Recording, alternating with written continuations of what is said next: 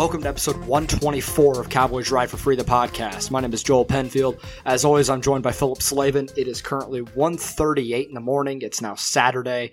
We just got done with Pac-12 After Dark. Oklahoma State getting the win over Oregon State 52-36 in Corvallis. Pretty kind of up and down game, but a lot to talk about here, Philip.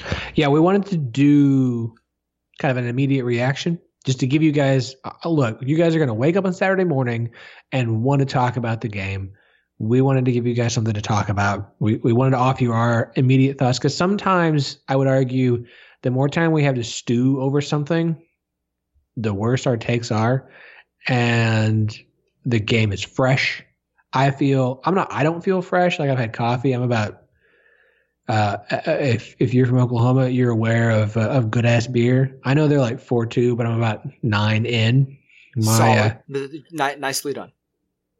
My case of them is nearly gone. I've been drinking out of a giant, whatever those fancy drink cups that everybody has now that keeps your drinks cold. But Yeti? Yeah, but like somebody did me a solid. My buddy Adam, who also did our new intro music, did me a solid and had the whole thing done up. So it's got like Ghost Pete and OSU. Anyways, point of the matter is, let's get rolling. All right. Well, obviously there is a lot to talk about in this game, both positive and negative. But I'll just start. Do you want to start with the quarterback situation here? Do you want to just start there and work our way down? Sanders was awesome, and a redshirt freshman in his first start. Yep. I think that's the best way to describe his performance tonight was, man, he made some plays that were just everything you'd heard about him. But between the trying to hurdle a defender, do not. I never want to see that again. I don't want to see that from a running back. I don't want to see that from a quarterback. I don't want to see that from anybody. I don't give a crap about your wanting to be on ESPN top 10 because you know what happens to the guys who don't make ESPN top 10s? They end up with broken shoulder blades. Stop hurdling, guys. Just go make a play. Also, slide and get out of bounds. He made some awesome stuff. But those kinds of moments are redshirt freshman moments. He got bailed out on a couple of awful throws thanks to pass interference plays. But then he also made some amazing throws. So the takeaway from him was you played a shitty team. And that's not fair. Oregon State's not shitty. They're not great. And they're not good, but they're not shitty. They got an offense. You played a bad defense. You had an amazing performance, both running and throwing the ball. But you made some redshirt freshman mistakes that are easy things to clean up. But overall, I was impressed. Yeah, I think that the mistakes that he made were very fixable. It's not forcing the ball down the field, get out of bounds, don't hurt people. That's pretty simple, coachable stuff that you can work on for McNeese State next week. Yeah, don't throw the ball off the back of your foot. Yeah. The most impressive thing for me was during a possession, it just seems like it flipped for him. For the first 2 to 3 possessions of the game, while Oklahoma State did score in all of those possessions, he looked rattled. He looked nervous. He looked uncomfortable, which you would expect from a redshirt freshman. But for me, everything changed on that third. I think it was a 3rd down and 6 on that third possession. You're backed up. It's 10 to 10, and he made that throw to the wide side of the field to Jordan McRae. Just drove that thing on a stick route, and they got the first down. From that point on, he was pretty much nails. It felt like everything he did was just very methodical, very controlled, I got this. I know what I'm doing. And it's crazy how that throw really changed everything. But you can look back at that. From that point on, he was special. And you mentioned it on the last podcast of he's going to make some plays and make us go, oh shit, oh, okay. And it felt like every third play, I was just blown away at what I was seeing on my TV. And I can't wait to see more of it. Obviously, this is one start, but the future is really bright with this dude at quarterback. The run play in the second half where he juked the defender. He took that man's soul. Wow. Stop it. But again, there's still a learning curve. Oh, for sure. Do you want to go? Hold on. So I'm not going to get too deep in this weeds on this. Do you want to just go ahead and give your little rant? Okay. To the people that are saying, well, why did Corndog play all last season? This is ridiculous. Why didn't Sanders play? He could have done this last year. Do you really think he would have done all of this last season? No. He was a true freshman. You don't think that maybe sitting for a year and learning college football, getting in the weight room, getting that experience, having a whole spring camp, do you really think that made a difference tonight? Because hell yes, it did. I'm sorry, I don't think he would have done this last year. To the people that are trying to do this, and people are calling people like me and other corn dog truthers, just stop it, please. I try not to trash this fan base as much as I can, but my God, some of y'all just make my head hurt. And it's just, yeah. There's a point to, would he have done some of the amazing things we saw him do tonight last year? Oh, absolutely. Yes, because he's just that athletically and naturally gifted. But there were some things and some throws and some decisions he made tonight. I'm not sure. No, let me rephrase that. He would not have been able to make as easily last year, game 3, 4, 5, 6, 7, 8, 9, 10, 11, 12. Like, let's just be honest. Would he have been able to make amazing plays? Yes. Would he have made more boneheaded plays than some of the ones he did? Because people who are ignoring the two really bad throws that ended up as pass interferences. It's confirmation. Picked off. It's all confirmation bias. It's like anything else. It's like any political argument or anything. You're looking at the good and ignoring the bad. And there were bad things he did tonight that against a good defense, there were both throws that turned into pass interference that went Oklahoma State's way against a good defense would have been interceptions. They would have been picked off. Absolutely. They weren't because you're playing a bad secondary. And that's not saying that Spencer Sanders isn't freaking awesome.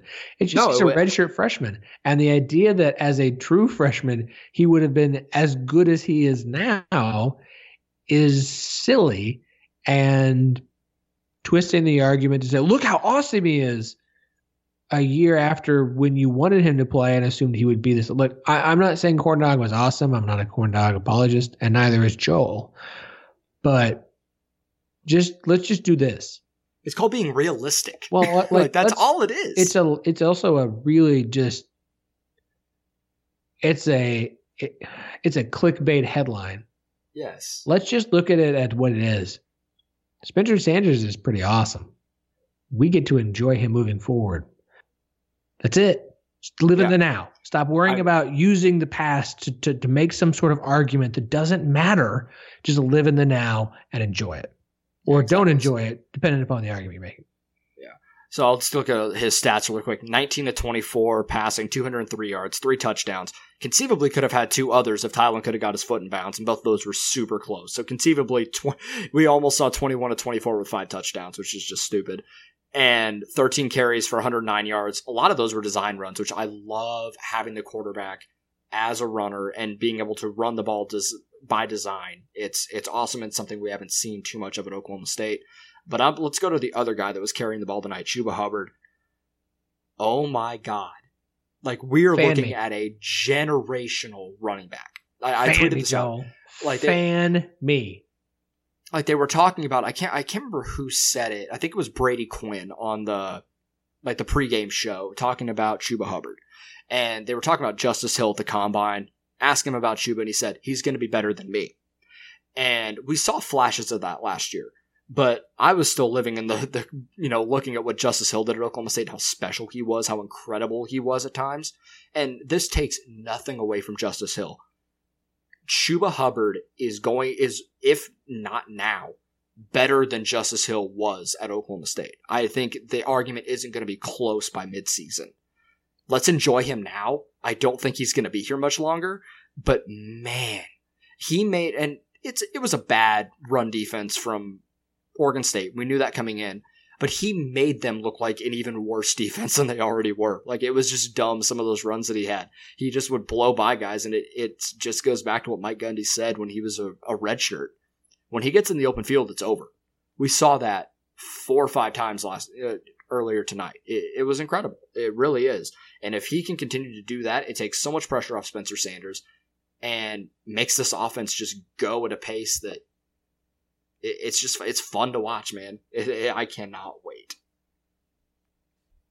OSU just faced one of the worst run defenses it's going to face all season from a Power 5 team. They're playing McNeese State next week. I know, like, Chuba's going to play a half, and then you're going to get a lot of L.D. Brown and Jamil Jeter and whatever. But so in my predictions post before the season, one of the predictions I made was that Chuba was going to go for 1,500 yards. Hasn't happened for a while. After tonight, not counting a bowl game, Chuba has to average 116 yards a game to reach 1,500. There's 50. 116 yards a game is his average moving forward to reach 1,500. Now, you go, well, he's going to get a shitload of carries. You know, it does. Yards aren't everything, because if he carries the ball 1,000 times, not the point. So let's do a little math. I'm not a math major. I'm not a math whiz. He averaged 8.5 yards per carry tonight. Now, I understand that Oregon State's run defense is not good. I understand that. I do. It's better than it was last year. If you watch the game, you understand it's better than it was last year. They brought some guys in, and at certain points, they really keyed in on the run. They really keyed in to try and keep Chuba Hubbard from gashing their holes for 30 yards, right? He ran for 221 yards and 3 touchdowns. He had a 53-yard run. Chuba's running for 1,500 this year. If Chuba runs for 1,500 yards this year, Chuba ain't here next year. So the point of this is enjoy Chuba, because this may be the only year you really get to. So before we move on to the defense real quick, can I talk about my favorite play that I watched? And they did it twice, 2 or 3 times tonight. Was it the option? No, it's the screenplay. Ooh. So I have PTSD from the Mike Yurcich screenplays of the last 5 to 6 years, and I'm sure you do as well, because they never worked. That's because that's not his jam. No. And it never worked. What Sean Gleason did tonight with his screen design, it's so simple, yet so brilliant. I don't know why I haven't seen it before. In case you didn't watch, and Tylan Wallace conceivably, he damn near had 2 touchdowns on it. He had 1, and he almost had 1 the play before. And it's getting the Cowboy, it's just all that they do that's different is they get the Cowboy back out there as a lead blocker and they pull a tackle. And he has 2 giant lead blockers in front of him and it's a touchdown. Like, it's so simple. It shouldn't be that difficult to find that blocking scheme for a screenplay.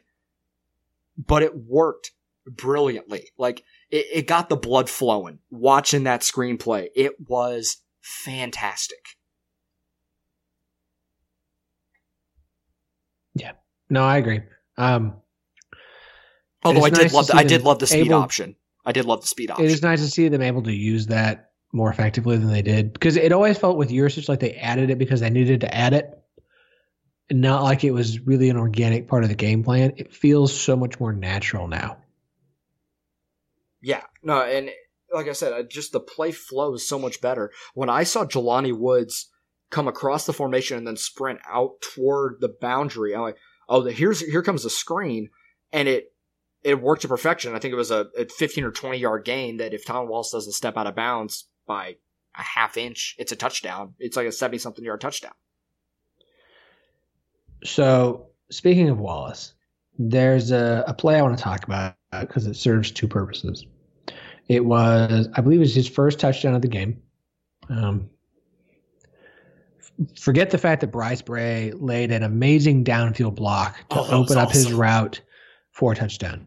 2 things. Last year, Tylan Wallace didn't win the Biletnikoff because of one thing. If you really go back and look, I know Jerry Jeudy, blah, blah, blah, blah, blah. If you really go back and watch his games, he had some cases of the dropsies that are very uncharacteristic of a guy of his talent, correct? Yes. No, I'm with you. So there's the play where Spencer Sanders, on a very simple pass, overthrows the ball. Again, calm down, redshirt freshman. Okay. Ball is thrown too high. Wallace grabs it and is still able to, due to excellent blocking by the offensive line, and the game ball goes to the offensive line tonight. Like, if you were paying attention. Oh, God, yes. Holy shit, the Charlie Dickey effect. Not only is there excellent blocking, he goes up, he gets the ball, makes a guy miss, and makes a beautiful run for that touchdown.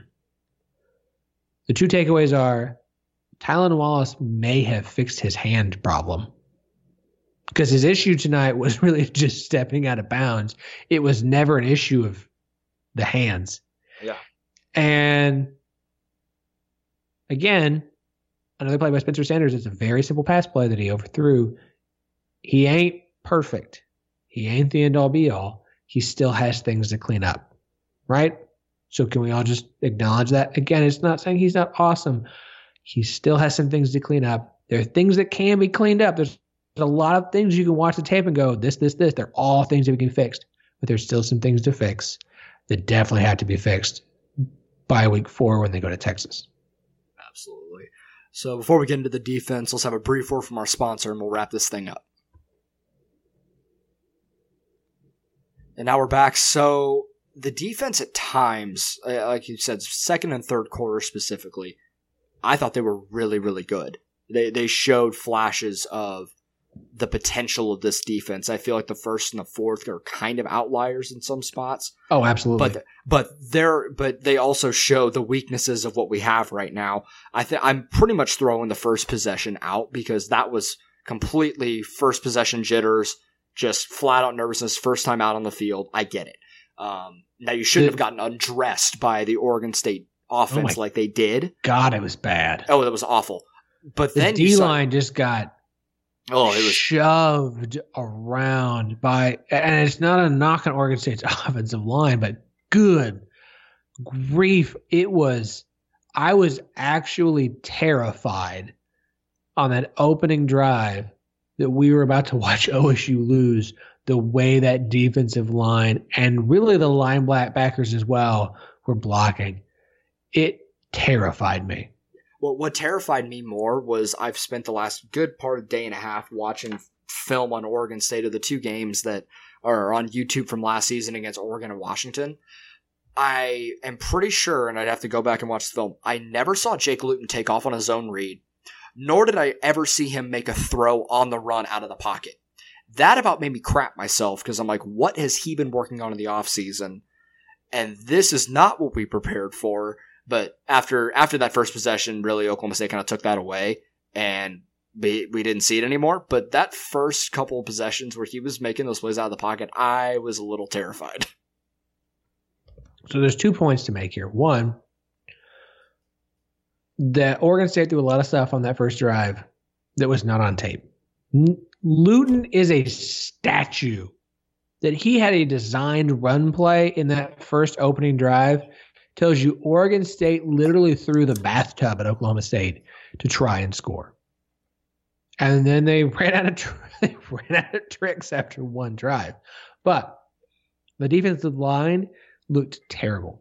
But as the game progressed, eventually your defensive ends, how many batted down passes did Oklahoma State have tonight? I mean, how many times did Luton throw a ball and a DE? Lacey had at least one, and I'm pretty sure Trace Ford, who, let me just say this right now so that everybody understands.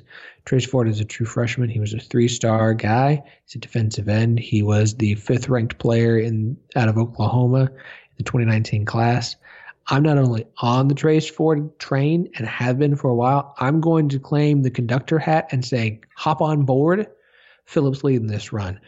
Trace Ford, who is a backup defensive end, Not only do I think he's going to be a starter by the end of the year, that kid might only be here for 3 years. Screw a redshirt year. Hello, NFL.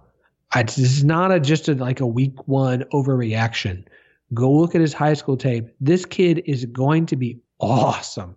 He had 2 batted down passes tonight. The level of awareness it takes to do that is higher than people actually realize, because it's not, you're battling with an offensive lineman, keeping your eyes on the quarterback and the ball. And when that ball comes flying, your arms are up ready to knock it down. It's not an easy thing to do. If it was, you'd see a lot more batted down passes. Batted down passes are not a thing you see often. It happened at least 3 times in this game. And maybe that's on Luton. Maybe it's on the offensive line for Oregon State, but OSU did it enough times to make you go, by defensive ends, to make you go, huh, well, that's interesting. Yeah, no, I actually just looked it up, and the defensive line had 4 pass breakups. Cameron Murray had 1, Tyler Lacey had 1, and then Trace Ford had 2. Trace Ford had 2. He's a true freshman. Hop on board my train. Joel, JP. I'm hopping on. I'm hopping on. Get on my train. Sure. We got free drinks. We got fantastic. We got our daily movie showing is just his highlight reel, which right now is just the Oregon State game. Hop on this train. I think all of you want to hop on this train. Hop on the Trace Ford train with me. You will not regret it. Yeah. So I'm going to talk about the linebackers real quick. I was after throwing out that first possession, I was really impressed with Amena Bongbamiga, which great name by the way, and Malcolm Rodriguez moving from safety to linebacker. I believe Malcolm Rodriguez had 9 tackles. Bongbamiga led the team with 10. They were all over the place in the trenches, making plays out on receivers. They're going to be just fine. When Devin Harper and Calvin Bundage come back from injury, I feel even better about the linebacking core. And I think eventually, I bet Rodriguez can move back to safety and the linebackers will be just fine. No dip in production. And I wonder how Malcolm Rodriguez moving back to safety eventually will help that safety core that looked lost at times tonight. Colby Harvell-Peel had some moments where he looked good. Same with Derek Bernard, Trey Sterling, first game for him. But there were times where it wasn't that great in the secondary, and that was what we thought was going to be a strength for this team. And at times it really wasn't. Even A.J. Green or Darius Williams were getting beat. Now, Isaiah Hodgins is legit. That guy had 9 catches for 170 yards. He's no joke. But I was expecting more from the secondary, and while I was expecting more from them, I was more impressed by what I saw from the linebackers. It's weird the way this dime defense works, where so many of these guys are transitioning around position groups. Like, let's be honest. Sometimes the linebackers are basically serving as DBs, right? Yeah, pretty much. So, and how many of your safeties are true sophomores? Like, we all expect them to take a step forward, and I do think they're going to, but they're still sophomores. It's a weird thing. How much do you take away from game one? You know, it's the same things with, like, I don't want us to overreact to Spencer Sanders in game one, but I see the potential. I don't want us to overreact to the positives on game one, just like I don't want us to overreact to the negatives. Because you saw the defensive line, how bad it was on that first drive, and take away the fourth quarter because you're putting in backups. Second and third quarter, the defensive line, the defensive ends, they were putting pressure on Luton. They were getting to Luton. That pressure was there. They were getting past that offensive line. The safeties were. I really want to go back and look because I don't think I saw AJ Green mentioned at all. No, hardly. I don't think the corners were even a factor. And that may just be that they were just shutting down whoever they were on, so we never talked about them. But it really was an emphasis on the safeties, and we're still dealing with a lot of true sophomores and redshirt, and we're still dealing with a lot of youth in that safety group. And thinking about where they were at the end of last year, and I think the defense is continuing to evolve, and they weren't great, and it was mostly noticeable midway to the end of the third quarter and on, right? Mm-hmm. We weren't complaining about the secondary in the first quarter, and we weren't complaining about the secondary that much in the second quarter. We were complaining about it later on. And my question becomes, is that they got tired? Is that first game of the season? Is that a lack of depth? It's a concern to be sure, and it's one to keep an eye on moving forward. I just want to make sure, and I'm curious if we're not overreacting negatively to it in the way that I think we might be only looking at the positive of Spencer Sanders. Like we're only talking about the safeties in a negative way, but I could talk about they did a decent job in the first quarter, and they did a decent job in the second quarter. It was midway through the third and through the fourth where they really started to show some concern. Yeah, I mean, like I said, I don't want to seem all doom and gloom about it, but I think, I mean, there were spots where there were some serious issues back there, but like I said, I wonder if whenever Devin Harper and Calvin Bundinger are healthy and Rodriguez moves back, how much of a difference that's going to make, because I think Rodriguez is a leader back there for those guys as a junior. So I'm interested to see if there's any sort of shift there, but I think they're going to be able to hold their own just fine. It's game one. I'm not trying to act like the sky is falling, but I do have a little bit of concern there just from just a few things that I saw tonight, but we'll see how they adjust during the week of practice and into the game next week. No, next week, and more importantly at Tulsa. Like, it's McNeese State. I don't want to be a jerk, but it's an FCS team. Like, right. Calm down. It's McNeese. So a couple things. Let's wrap up with these two things. I don't know if we need to get Sherlock Holmes, if we need to get Jacques Cousteau, if we need to get Blue's Clues on this. Who the called the opening drive of the second half? Who called the offense? Because all the coaches were shoved and stuck in an elevator. There was a GA up in the box running around answering phones like a madman. And who the heck called the offensive game plan? Was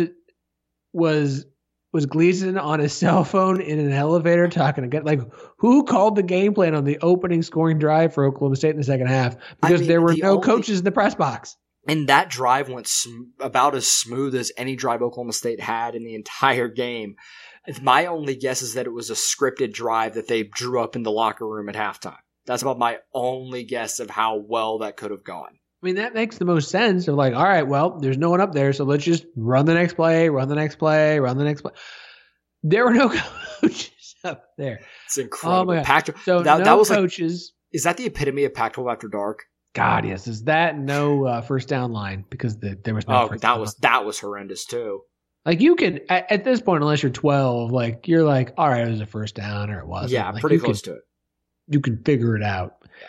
But between that, the no first down line, the Okie State by Vereen for like the entire first quarter, the fact that that's my biggest pet peeve. I always forget names. The guy whose name is like uber Greek. Petros Papadakis. Thank you. Tylon Wallace. I'm sorry, Tylon.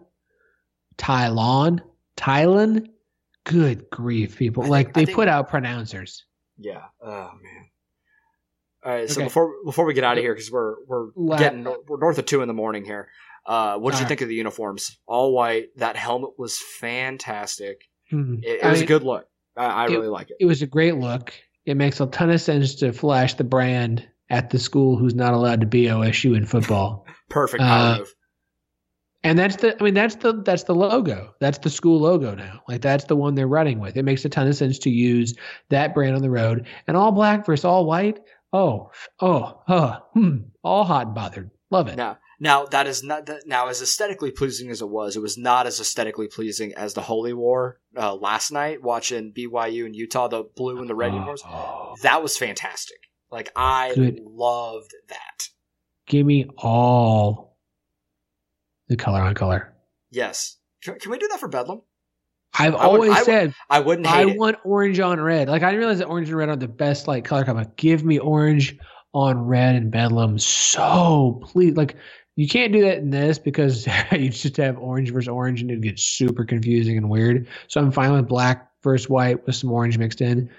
But can we do color on color in one game each year? Like, if it's Bedlam, it's fine, but give me color on color. It And honestly, you know what? As nice as Bedlam sounds, I don't think it's the right game. Nah. What game are you thinking? I want TCU. Ooh, okay. I could dig that. I want orange on purple. I could dig that. I want purple on one side and orange on the other. I feel like colorblind people would get pissed at Bedlam if it was orange on red. Yeah, that's too much. And those they clash a little bit too much. Give me two, like if you want to do Baylor, that's fine. I'll have no argument against green on orange. But give me TCU. I want purple on orange. That's the game I want, color on color. I want it every year. It would be amazing. Make it happen. I'm all good with that. All right, Philip, you got any final thoughts before we wrap this one up? We gotta. Are we gonna see Drew Brown? Like, was this entire quarterback controversy just Mike Gundy? I don't think it was necessarily that. Words I can't use with us. Was he just messing with us this whole time, and he's just in his office right now, popping champagne, going, "I screwed all of them." I still think Drew Brown is legitimately good. I still think Drew Brown is good. And I understood with the way the game was going, when you're up 2 touchdowns and kind of going back and forth, why you don't swap quarterbacks. Right. Like had OSU gotten a stop earlier and gone up 4 TDs, Drew Brown I think would have come in. I really hope we see Drew Brown against McNeese. Like, there's no reason Spencer Sanders should play a whole game against McNeese. I figure he plays a half. You play with Drew Brown for another half. I want to see Drew Brown. Like, Drew Brown's here. You have him. And I really, really wonder, you had a very simple game plan against Oregon State. You really didn't reveal a whole lot offensively. Like, if you go back and look, there wasn't a lot of Spencer Sanders had some impressive plays, but there wasn't just like, oh my God, this play calling is amazing. I think they've got quite a bit in their bag. They made it out of Corvallis with a W without having to do much. There's no other game until Texas where you have to show anything like you did last year with Boise State. I think we're going to see a few more things the next 2 weeks, but I get the feeling Drew Brown is still involved in this game plan, and I'm excited to see what that means. I don't think Mike Gundy was blowing smoke up our ass on this one. I think it was a legit quarterback battle. I think if Drew Brown started tonight, and probably would have had a similar game. I don't think anyone would give it a second thought. But I think Spencer Sanders was impressive enough. They didn't necessarily need to go to Drew Brown, and the game was close enough for the first few possessions that you just ride the hot hand. I think if Spencer Sanders had a couple picks and some really boneheaded plays that led to turnovers, I think we would have seen Drew Brown. But there was no need for it because Spencer, for the most part, played a pretty clean game. Like I said, I think McNeese State next week, we see Drew Brown a little bit, see what he can do. But I think Spencer Sanders is your dude this season, and I think he proved why tonight. Yeah, agreed. So my final thought, I opened up my Twitter real quick, and I just saw that whoever runs social media for the Land Grant Gauntlet said my night was going good until I just realized my Big 12 fantasy opponent started Spencer Sanders and Tyler Wallace this week. Yeah, that'd be my 10-12 co-host Chris. We're in a Big 12 fantasy group, and all I'll say is I started Chuba.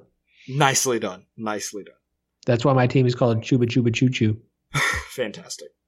I did the college fantasy thing last year, and I don't recommend it to anyone, but have fun this season. I got Dylan Stoner on my bench, so that's almost like. That's what I got. Yeah, I got 40 points from Chuba, so I'm pretty sure unless Thomas McVitie doesn't start for Kansas, I should have a W. Yeah, I did it last year. I had J.K. The only guys I remember on my team were I had J.K. Dobbins, running back for Ohio State, Justin Herbert, and then I had Jalen McCluskey for 4 weeks. Oh no, this is all Big 12. Big 12. I say just the principle of doing college fantasy. Like after the first 3 rounds, you don't know anyone, and you really are just.